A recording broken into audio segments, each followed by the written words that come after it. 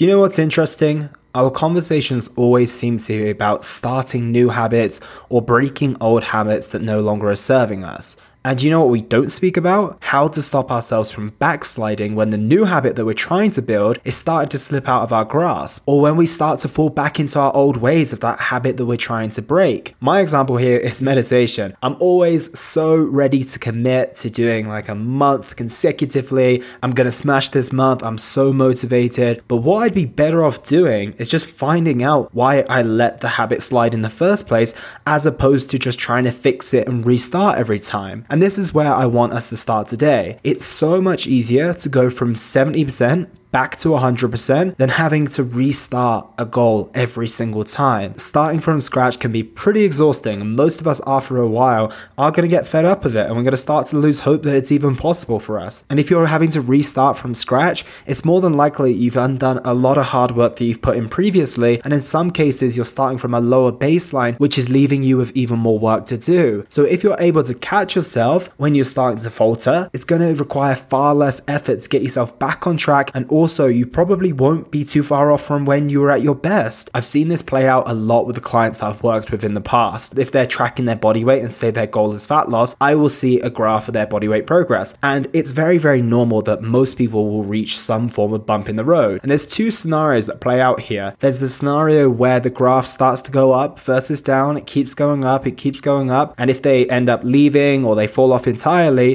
they just stop tracking altogether in some cases and tend to end up back at square one, or maybe even further than they were before. Or they catch themselves. They see the graph moving in an unfavorable direction and they take back control, and you see them start to move back in the right direction once again. This might happen 1, 2, 5, or maybe even 10 times on any given journey, but the fact that they don't give up gives them the opportunity to regain control, and it's just an awesome moment when they go back to beating their previous best. And the first step in becoming scenario 2 in this case is to spot that it's happening in the first place. And this can be quite hard to see unless you're looking closely. So the first thing that I'd recommend is tracking your metrics, as it can be really, really helpful. Body weight doesn't mean everything. And I'll say that again for those in the back of the room. Body weight does not mean everything, but generally having a gauge and understanding of your numbers can be very, very helpful. If your weight is fluctuating, fair enough. However, if the trend over the course of weeks, if not months, is not in the direction that you want it to be,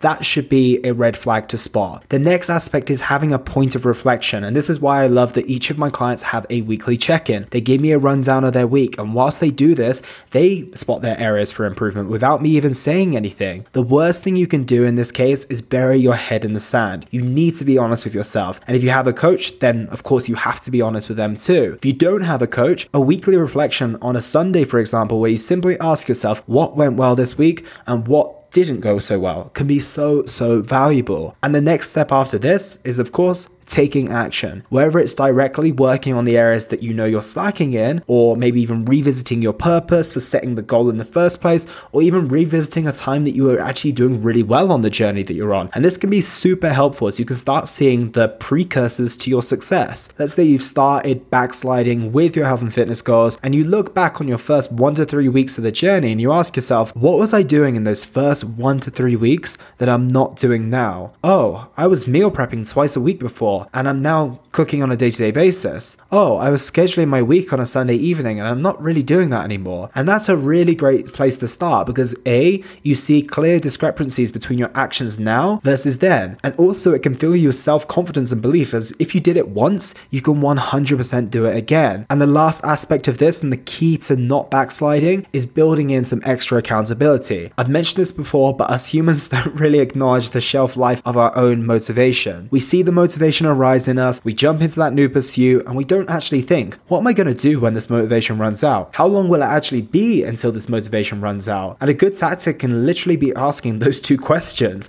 Perhaps you started your journey on your own, but you plan to start with a coach at the point you do feel your motivation start to drop. Perhaps you set yourself a new incentive. Let's say that you're 66 kilos, and by the time mid-Feb comes around, you're roughly around 62 kilos. And given the fact it's mid-Feb, and maybe you've looked on your previous history of New Year's resolutions or habit building, you anticipate that this might be the time where the motivation starts to run out. So instead of waiting for that, you set yourself a goal of saying, I'm going to aim to be 60 kilos by March. And what I'm going to do is I'm going to treat myself when I get to that 60 kilo mark as a bit of an extra incentive to keep moving forward, because what this will do is it will get you past that sticking point this February and you've got something tangible that you're working towards. Let's stop this cycle of starting and restarting. It can be exhausting. It takes a lot of energy to get going once again. Sometimes this might even mean that you have to take the slower and steadier route for a while, but the most important thing is that you stay in the game, you keep believing in yourself, and you keep moving forward. I hope that helped, team, and I look forward to speaking with you all tomorrow.